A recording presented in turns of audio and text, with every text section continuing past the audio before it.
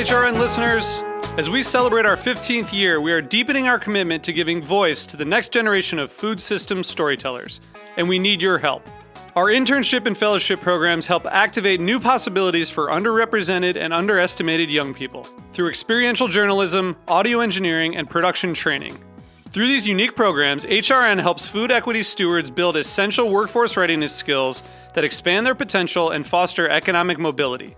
Please consider supporting these critical programs. And with a minimum donation, you can be entered to win a dinner for two at an amazing restaurant in one of 8 cities and tickets to a concert at a great venue in one of those cities. We have incredible partners across the country who have donated, as they also share our passion for helping to educate the next generation of food systems storytellers. Check out heritageradionetwork.org/15 to donate and enter to win today. That's heritageradionetwork.org/15 to donate and enter to win today. And make sure you donate before March 31st. Thank you. Today's program is brought to you by the Dairy Farm Families of Wisconsin, the Wisconsin Milk Marketing Board. Did you know that today Wisconsin produces more than 600 varieties, types, and styles of American, international style, and original cheese that win more awards than any other state or country? To learn more, visit eatwisconsincheese.com. I'm Dave Arnold, host of Cooking Issues. You're listening to Heritage Radio Network, broadcasting live from Bushwick, Brooklyn. If you like this program, visit heritageradionetwork.org for thousands more.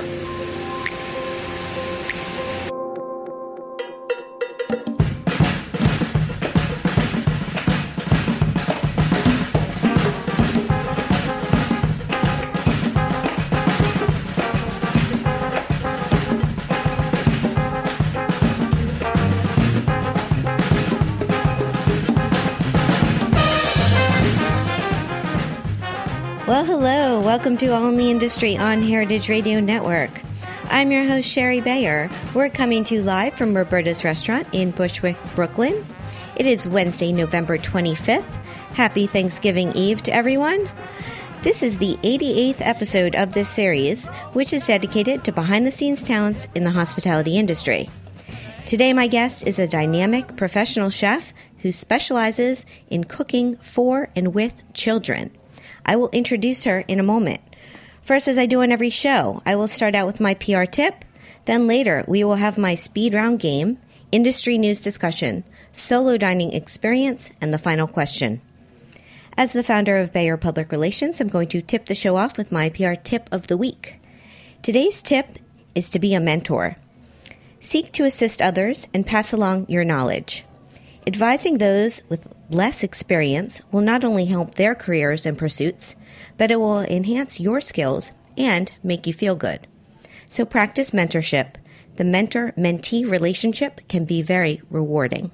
That's my tip today. Now, I am thankful to have my guest calling in today. It is Cricket Azima. She is the founder and big cheese of The Creative Kitchen, teaching children and parents about food and how to cook in a fun, safe, and educational manner. Cricket is also the founder of Kids Food Festival, a celebration to educate children on how to make balanced food choices, and she's the author of Everybody Eats Lunch and Everybody Can Cook. So hello, Cricket. Are you out there?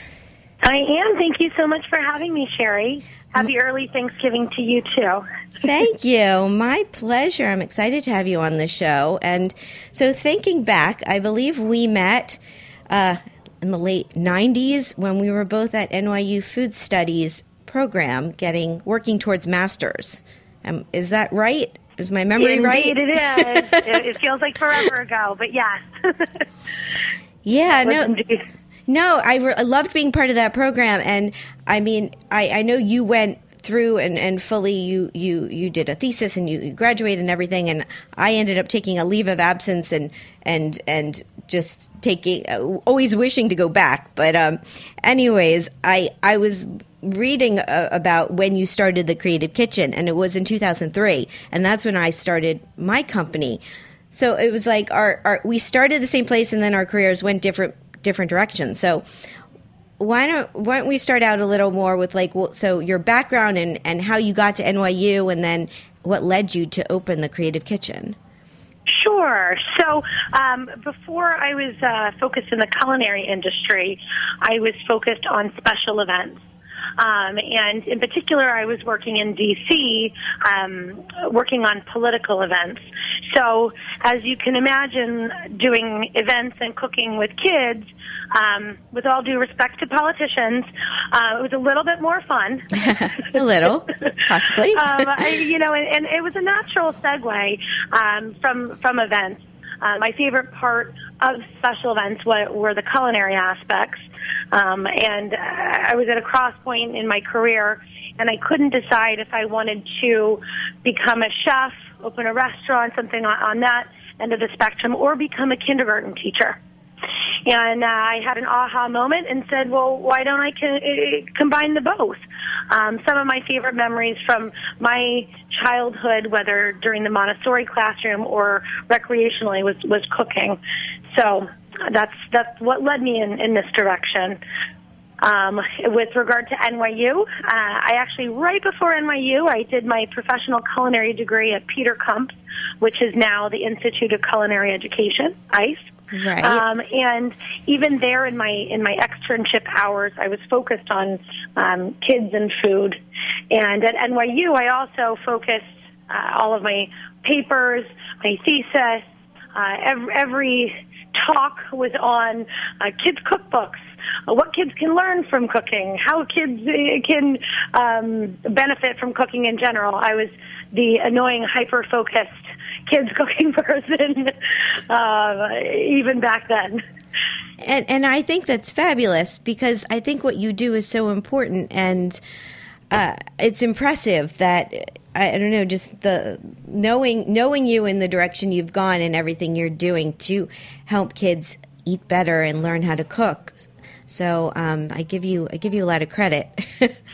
Yeah, you know what? It's lots of fun. So it's satisfying and fun at the same time. Well, that's good. So with the Creative Kitchen, for people who aren't familiar with it, what services do you offer, and where are you located, and tell me more about it. Sure. So the Creative Kitchen, for the most part, we host kids cooking classes that are hands-on. We teach ages 2 and up, with a focus really on ages 2 through tween. We have weekly classes at different venues around New York City. And then we have our largest event, which is the Kids Food Festival, where we host about 15 or 16,000 people in Bryant Park annually. So we do, our hands-on classes, which can be as small as 12 kids, and then our largest event is 16,000. So we really run the gamut. In our cooking, we really try to teach more than just a recipe. We really pepper in, pardon the food pun, Cherry, but we pepper in as much math and science and geography, history, nutrition, social studies, art, language and reading skills, as many of the traditional educational disciplines that we can incorporate into the recipe, as well as developmental skills. We also have a focus on some classes that we host for special needs children. I have an 8-year-old son with multiple disabilities, and it's been lovely to learn how to adapt what I was already doing so that he could participate as well as other kids with various abilities. That's wonderful. Yeah, and I was looking on your website, and there's I guess it's maybe your philosophy being about you're learning more than a recipe. You're tying in lots of fundamentals for children. Absolutely. And, we really, our recipes are all fruit, vegetable, and whole grain based. So the kids are all learning nutrition and learning to love their fruits and vegetables in a fun and hands-on way. Hopefully, getting them to adopt into their daily diets more readily as well. Are the kids that are attending your classes, are there regulars, or are they usually new-time people just taking a one-time class? We really get a mixture. We have some children that are enrolled in weekly classes, excuse me, and have been enrolled in our weekly classes for years, in fact. And then other classes, just based on the nature of the venue, are more one-off special event type classes, and so we see a lot of new faces.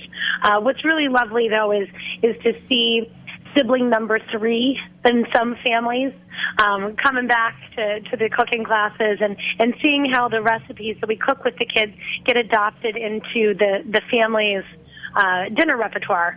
So it really feels good, and I hope it tastes good for them too. Yeah, that is cool. And I was going to ask you, with the curriculum, since you've been doing this now for a dozen years, how has that changed, or how have you seen food and kids, their relationship with food, change, if at all, over the years?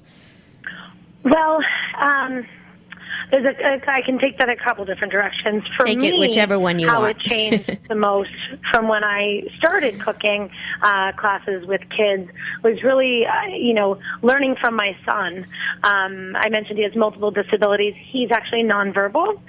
So we have adapted the curricula so that kids, we turned all of our recipes into pictorial recipes so that children, or adults for that matter, who are nonverbal or who just learn better with the visual supports can participate. So that's probably the most overt way. But in terms of the kids, it's been really interesting and fun to see the kids get more excited about cooking than in traditional ways that you think of, where girls were creating cookies or making cupcakes. I'm seeing more and more boys get excited about cooking. Maybe this has to do also with the Cooking Channel and Food Network popularity. I think that families often watch that together.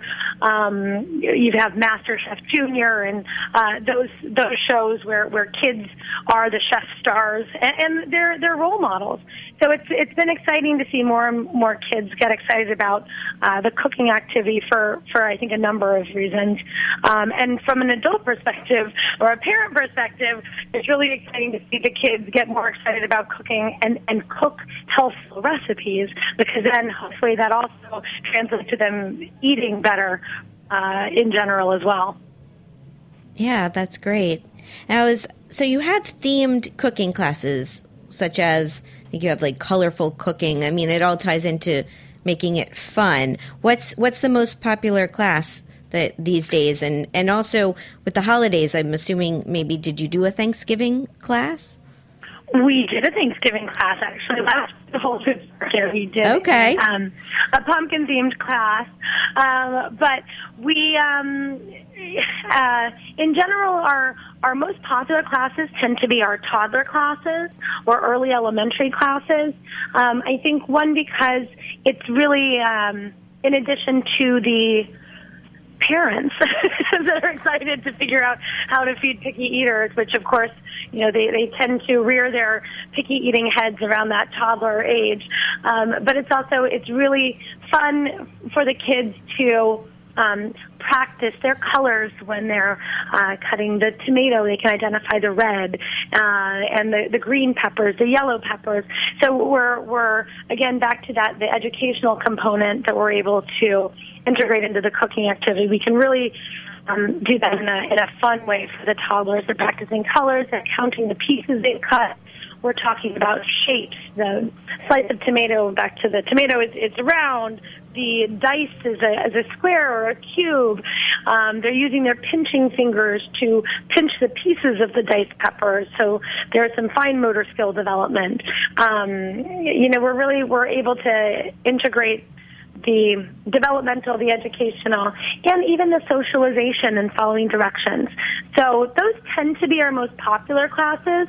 That said, we have a lot of fun teaching the upper early elementary, if you will, that 3rd to 5th or 6th grade, because they really are able to, sorry for another food pun, but bite into the subject even more. If, for example, we're making sushi, they're able to learn about how the rice is grown and what a staple food means, and talk about culture and a lot of what you and I were doing back in food studies, but tailored down to an early elementary level. We can learn science, talking about how the temperature of water when it boils, when we're talking about rice, for example. So it's really, we have a lot of fun in all our classes, Sherry. That's a tough question. Yeah, I'm wishing I was a tween. Wishing I was a toddler. I could come along and learn. No, it's really great that you offer this. I think it would be fun to come and learn and cook, all of the above. So, all right. So on that note, let's take a little break here, and we're going to come back. So stay with us. This is All in the Industry on Heritage Radio Network.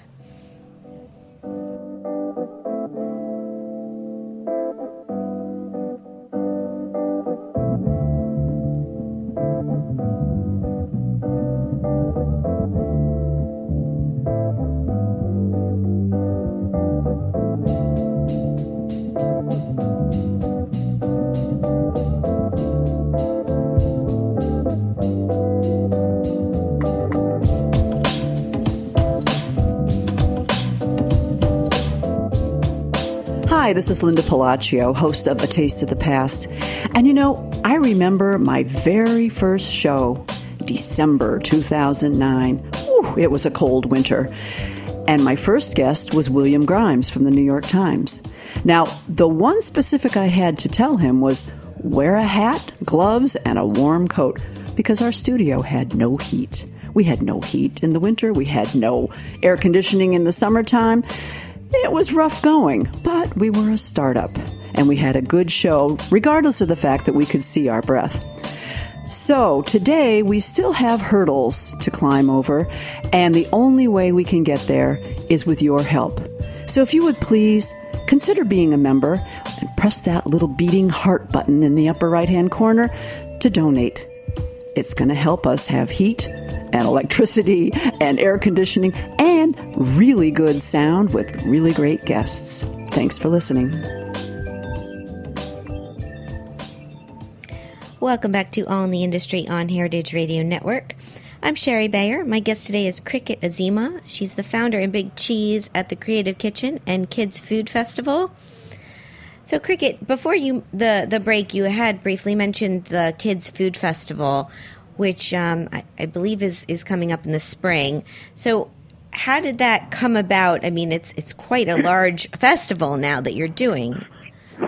It is, and it's lots of fun. I hope you can join us this year. We are hosting our next event at the Winter Village in Bryant Park, March 5th and 6th. So we have a little while, but in my world, it's quickly approaching. So we're already very busy programming the fun events. How did it come about? Well, it just seemed like there was a need for it.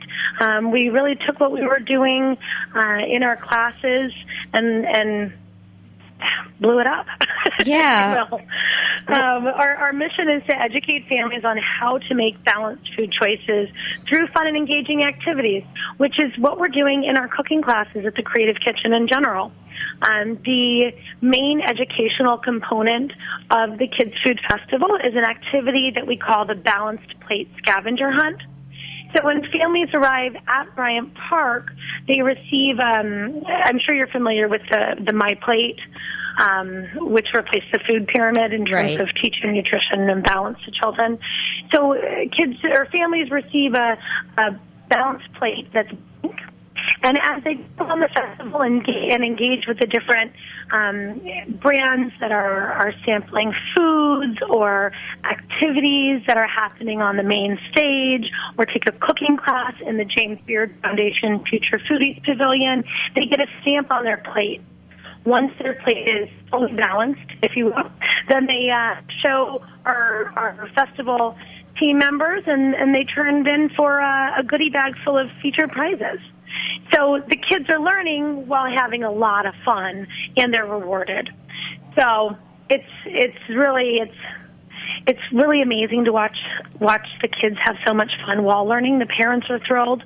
I watched some kids go through the scavenger hunt 3 times, which was it made me feel good. It was a real testament to the fact that actually they're enjoying it and they're learning. So, it's a big feat. We have a main stage where we have family programming that can range anywhere from traditional cooking demonstrations to puppet shows about fruits and vegetables, or sing-alongs, yoga, all family programming related to health and wellness. And then we have our James Beard Foundation Future Foodies Pavilion. We host 50 children at a time and their adults. And those classes are hands-on cooking classes where the kids are making, from start to finish, individual recipes. And those are led by well-known chefs from New York City. Wonderful. I'm putting it on my calendar. I'm thinking maybe I can get my niece and nephew to come down and participate.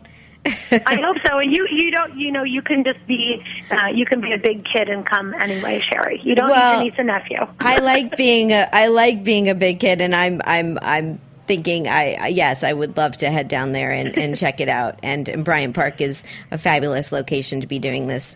As is anyway, it's a great place. So I'm looking forward to it. Great. Now, another thing that you do is you work with different food companies and even schools, and you beyond what's happening at the Creative Kitchen. So what type of services are you providing for companies? So, gosh, it really varies. Truly, from soup to nuts. When it, anything that touches the kids and family food world. We've done content development from activities for brands around food and cooking, special events, webisodes, spokesperson work, cookbook writing. Really, we've run the gamut. I guess having been in this industry for, since 1999, this kids and food world, there's little I haven't done when it comes to kids and food. I've been a food writer, a food editor. The Creative Kitchen has really provided. Gosh, I wish I could pinpoint 2 or 3 things that we specialize in, but honestly, Sherry, I like keeping things mixed up and doing as many varied projects as we can. So pretty much anything that touches kids, family, and food, we get excited about. Yeah, is there a particular company you've recently worked with, or someone that I don't know, you're particularly proud of, working the results or working with them, or it was it's a long-going relationship, or anything like that? Yeah, we've had a very, very wonderful relationship with Whole Foods Market, and I'm very grateful for their friendship. We've been providing kids cooking classes in the Whole Foods Market Tribeca location for a few years now, and it's really nice because we're providing programming for the community and for the store and for the parents who can then shop stress-free as well. We'll do a class with the kids if they want to go and shop. So it's been a nice partnership for Whole Foods, the parents, the kids, and the Creative Kitchen. So they really stand out as one of our favorite partners. They've been truly wonderful to us. Terrific. What do you enjoy most about working with kids? And on the other side of that question is, what are the challenges, if any? Gosh, the challenge may be my favorite part. So I can combine the answer. Okay. To the question. I love when a child tells me that they don't want to eat something. When a child squishes up their nose and tells me that they don't eat vegetables, or that there's no way they're going to touch that green pepper or whatever the vegetable is, I really get pleasure and enjoyment out of figuring out how to relate to the child, how to make them comfortable with the food and get them to taste it. Because I'd say 9 times out of 10, that won't be, that after that one taste, it's not their last. So it's a challenge, and it's of course I don't want to shoot myself in the foot. The next time I go and try to get a child to eat a pepper, they're going to say no. But I'd say no, they generally go ahead and try it and incorporate it into their diet. So it's really gratifying to me. Yes, and I'm thinking you should teach adults too. Well, I know some adults that won't touch a green pepper. I often have to remind parents that they're role models to their kids. I've had parents come into the classes when they're picking up their children, and the parents are squishing their nose at one of the ingredients or whether it's fruits or vegetables or, you're using whole grain pasta, and they squish up their nose. And I have to remind the parents that, yes, and it's delicious, and it's better for your body, and that they're role models too, and the kids are watching them. And it's important that they remember that the kids are going to do as they do. So, I really, and that's one of the things that we stress in our classes, is that we're really, our recipes are not strictly developed for kids' palates. Sure, you would enjoy the recipe, and I eat them on a regular basis. They're really, regardless of your age, they're delicious. So that after the kids enjoy making them and trying them in the class, they can make them at home as a family. So I think that it's really important that the parents remember that they're role models and eat their fruits and vegetables too. Yeah, good point. And this is a good segue into my question I had from last week when I had on Carol Chin. She's the Vice President of Culinary Events at Octagon. And her question is, this generation of kids seems to only like to eat pasta with butter and cheese. How can this pasta be tweaked to make it healthier and more nutritious? So what I would say is a couple things. First step is change that pasta to a whole wheat pasta. Or a whole grain pasta. There are so many different pastas on the market now. Kamut has a pasta. There are pastas made of lentils. Just starting with that simple change is great. I then also would recommend to parents that they let the kids choose one vegetable to add to their pasta with butter or cheese. So, for example, offering the child a choice between broccoli or green beans. And as a parent, you're fine with either choice. And the kid's going to be excited because they have a vested interest. They chose that broccoli or those green beans. So they're going to be more likely to eat it. Then once they're comfortable with that, have them choose a second vegetable. I think that adding on to foods that they're already comfortable with is it's a simple, easy way to start incorporating more vegetables into the diet, and also it makes the child feel safe as well. Excellent. All right. I think Carol will be pleased with your answer, and I've learned something too. No, it's great. It's great advice. Do you find that as well, that it is true that kids really do just want pasta with butter and cheese? I think, again, back to the whole parent as a role model, yeah. I think it also goes back to what the parent's offering to serve and what the parent is cooking. Those kids are clever. And, listen, I have so many parents that say to me, well, my child is only eating mac and cheese and chicken fingers. And when I ask them, well, what are you cooking at home? They say mac and cheese and chicken fingers. And I kind of stare at them and scratch my head and say, well, have you tried serving something else? And you know what? If the child is not eating it and you go and cook something else, guess who won? The child. So at the end of the day, as a parent, you're not a short order cook. One hopes that you can cook one meal that the whole family will enjoy. And, back to the why we do what we do at the Creative Kitchen, but getting the kids involved in the cooking also will make them more excited to eat whatever the food is. So, as a parent, if you can have the child help cut up the broccoli that you're going to add to that mac and cheese or the pasta with butter, then that just gets them a step closer to being comfortable with the vegetable and hopefully a step closer to eating it too. Excellent. Well said. On that note, we're going to take a break. We're going to come back and do my speed round and industry news discussion. So stay with us. This is All in the Industry on Heritage Radio Network.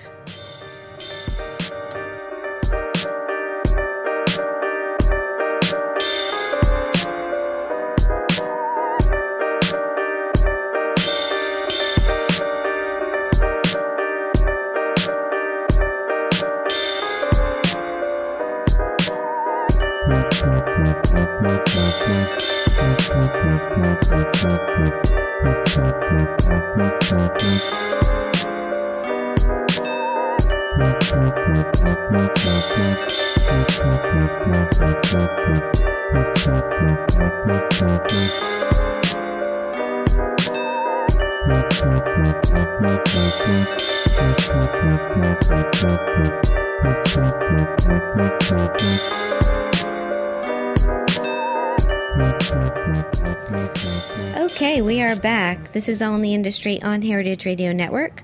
I'm Sherry Bayer. My guest today is Cricket Azima. It's time for my speed round game. So what this is, Cricket, is I'm going to name a couple things. There'll be either or choices, and you just pick your preference. So. No pressure. No pressure. It's easy. It's a fun game. Bring it on. Yeah, because you like fun. This is the fun. This is the super fun part of the show. Okay, here we go. Eat in or eat out? Eat out. Wine, beer, cocktail, or mocktail? Cocktail. Tasting menu or a la carte? Tasting menu. Small plates or large plates? Small plates. Communal table or chef's counter? Table. Tipping or all-inclusive charge? Tipping. How about cooking for kids or having kids cook for you? Have kids cook for me with a good sense of humor. This is another interesting one. How about Jiminy Cricket or Cricket the Sport? Ooh, Jiminy, of course. It's because you're the only cricket I know beyond Jiminy who I don't know that well. And watching cricket the sport is long. Okay. Jiminy Cricket is fun. All right. Excellent. Two more. Cheese plate or dessert? Cheese plate. Manhattan or Brooklyn? Manhattan. Excellent. Very good at the game. I'm not surprised. That was a fun one. So, industry news this week. Actually, today I have two articles from the Wall Street Journal. So the first one came out last week, and it was titled "Food Instagrammers Turn Their Accounts into Professions" by Sophia Hollander.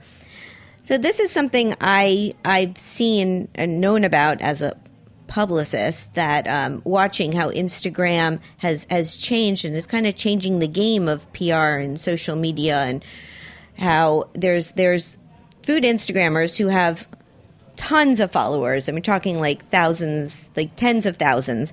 And they're now, trying to earn some money doing it. And restaurants are inviting them in, to take pictures and post and paying them.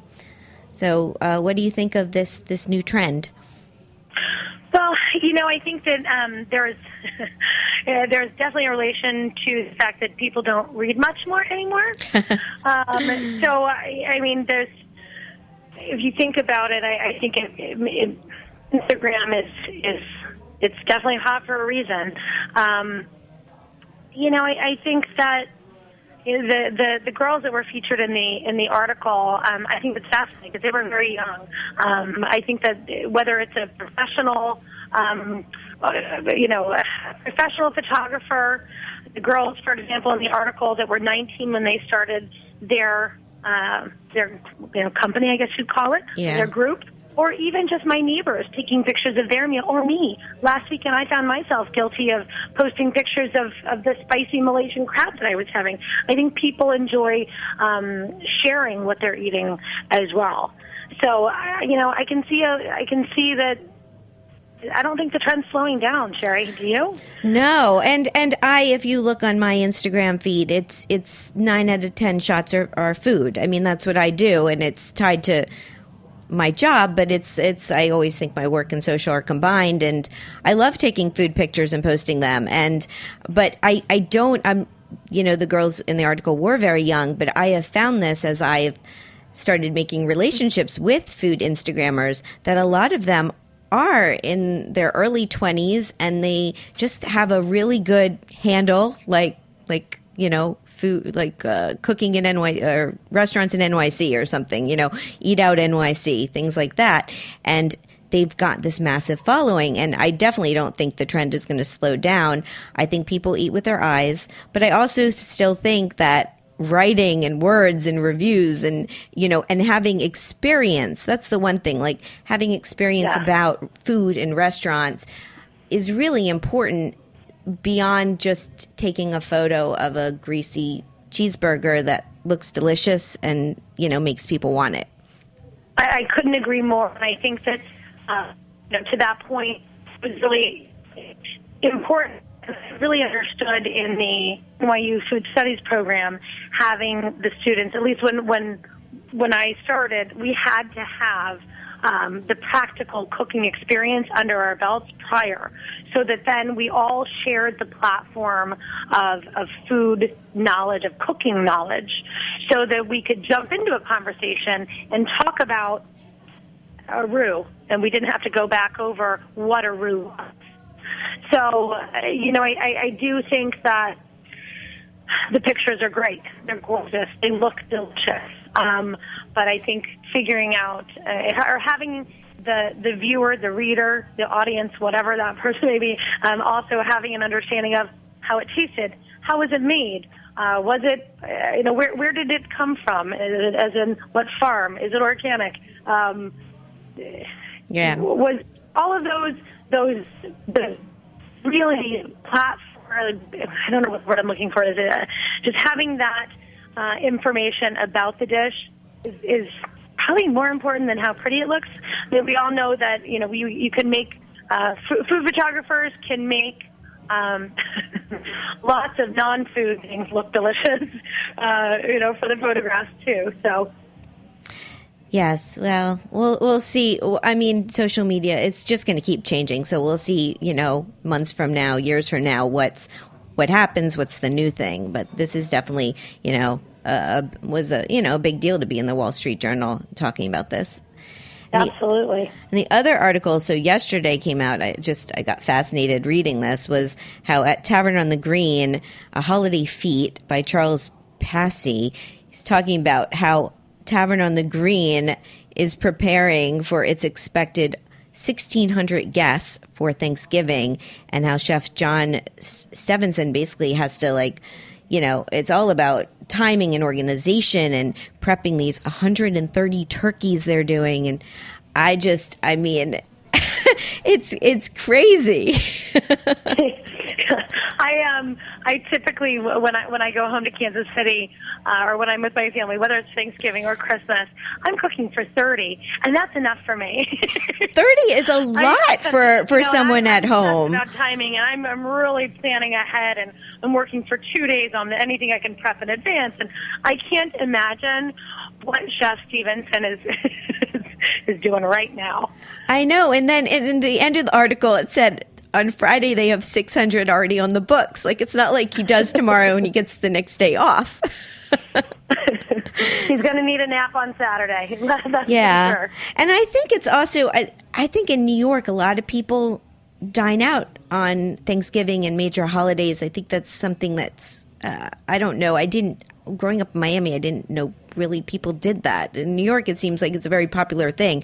And Tavern on the Green is an extremely popular restaurant for these special occasions. And they're charging $125 a person, $75 for kids. So it's like it's high expectations, and just the quantity of people is I don't know. I don't even have words for it. It's certainly impressive. So I wish him the best. I wish everyone happy Thanksgiving. I hope it's fabulous. I'm sure with the setting and the food it will be. So yeah. And it's time for another break. We're going to come back. I'm going to do my solo dining experience. So stay with us. All in the Industry on Heritage Radio Network.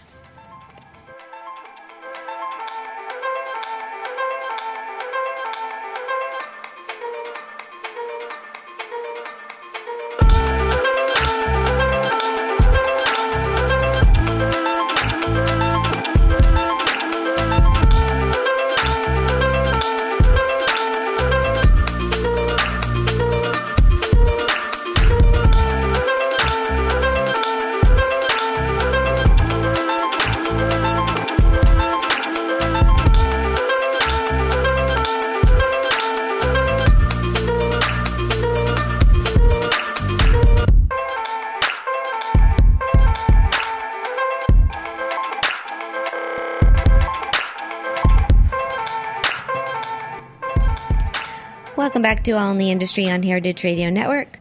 I'm your host, Sherry Bayer. It's time for my solo dining experience, which this week is at Polly G's. Here's the rundown. Location, 60 Greenpoint Avenue in Greenpoint, Brooklyn. The concept, gourmet pizzeria where the wood-fired pies are topped with unusual, locally sourced ingredients.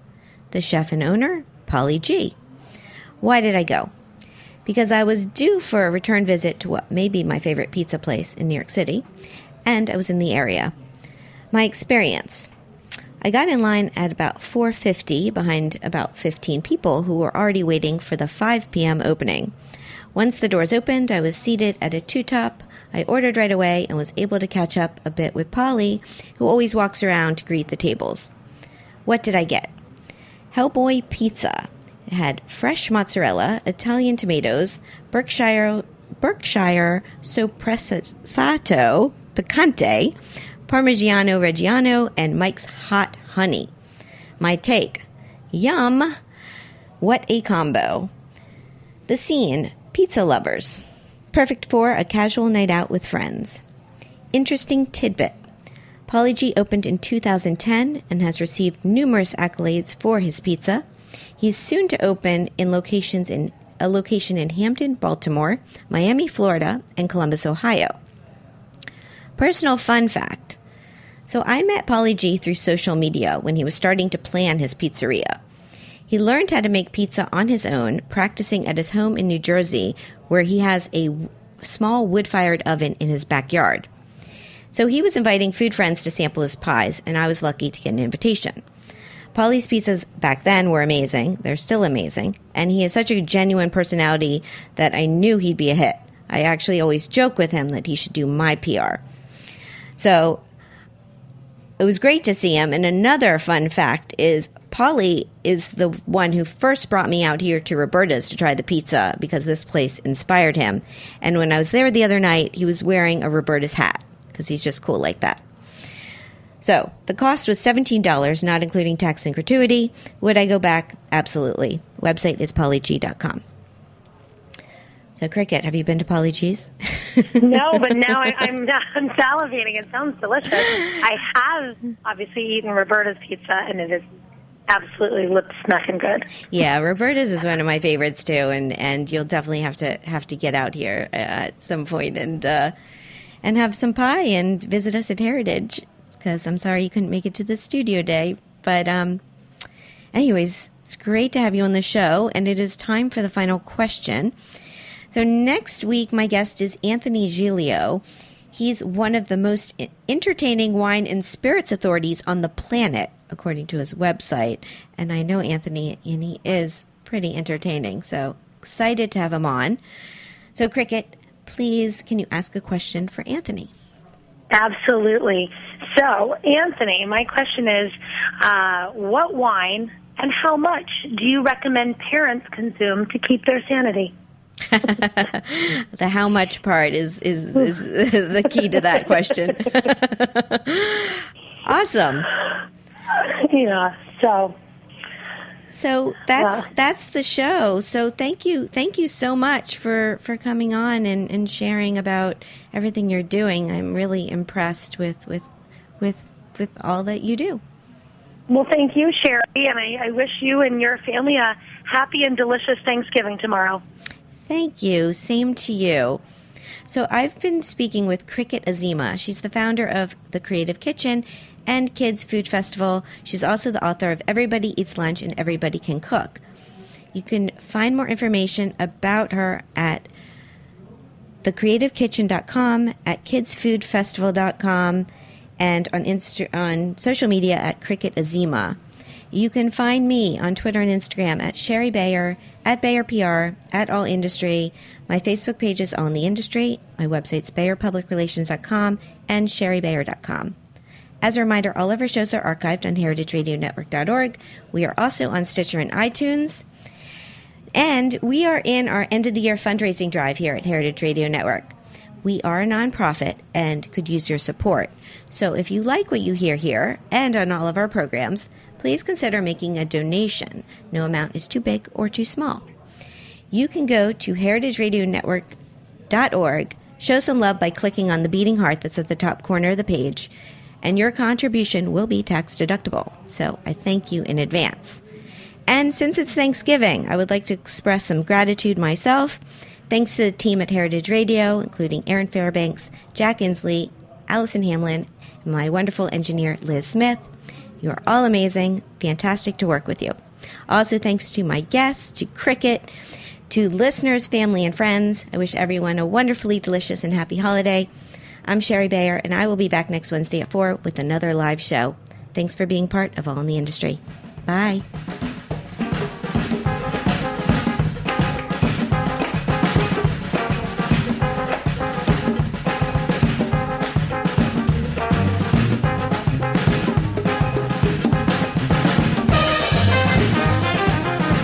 Thanks for listening to this program on heritageradionetwork.org. You can find all of our archived programs on our website or as podcasts in the iTunes Store by searching Heritage Radio Network. You can like us on Facebook and follow us on Twitter at @heritage_radio. You can email us questions at any time at info@heritageradionetwork.org. Heritage Radio Network is a nonprofit organization. To donate and become a member, visit our website today. Thanks for listening.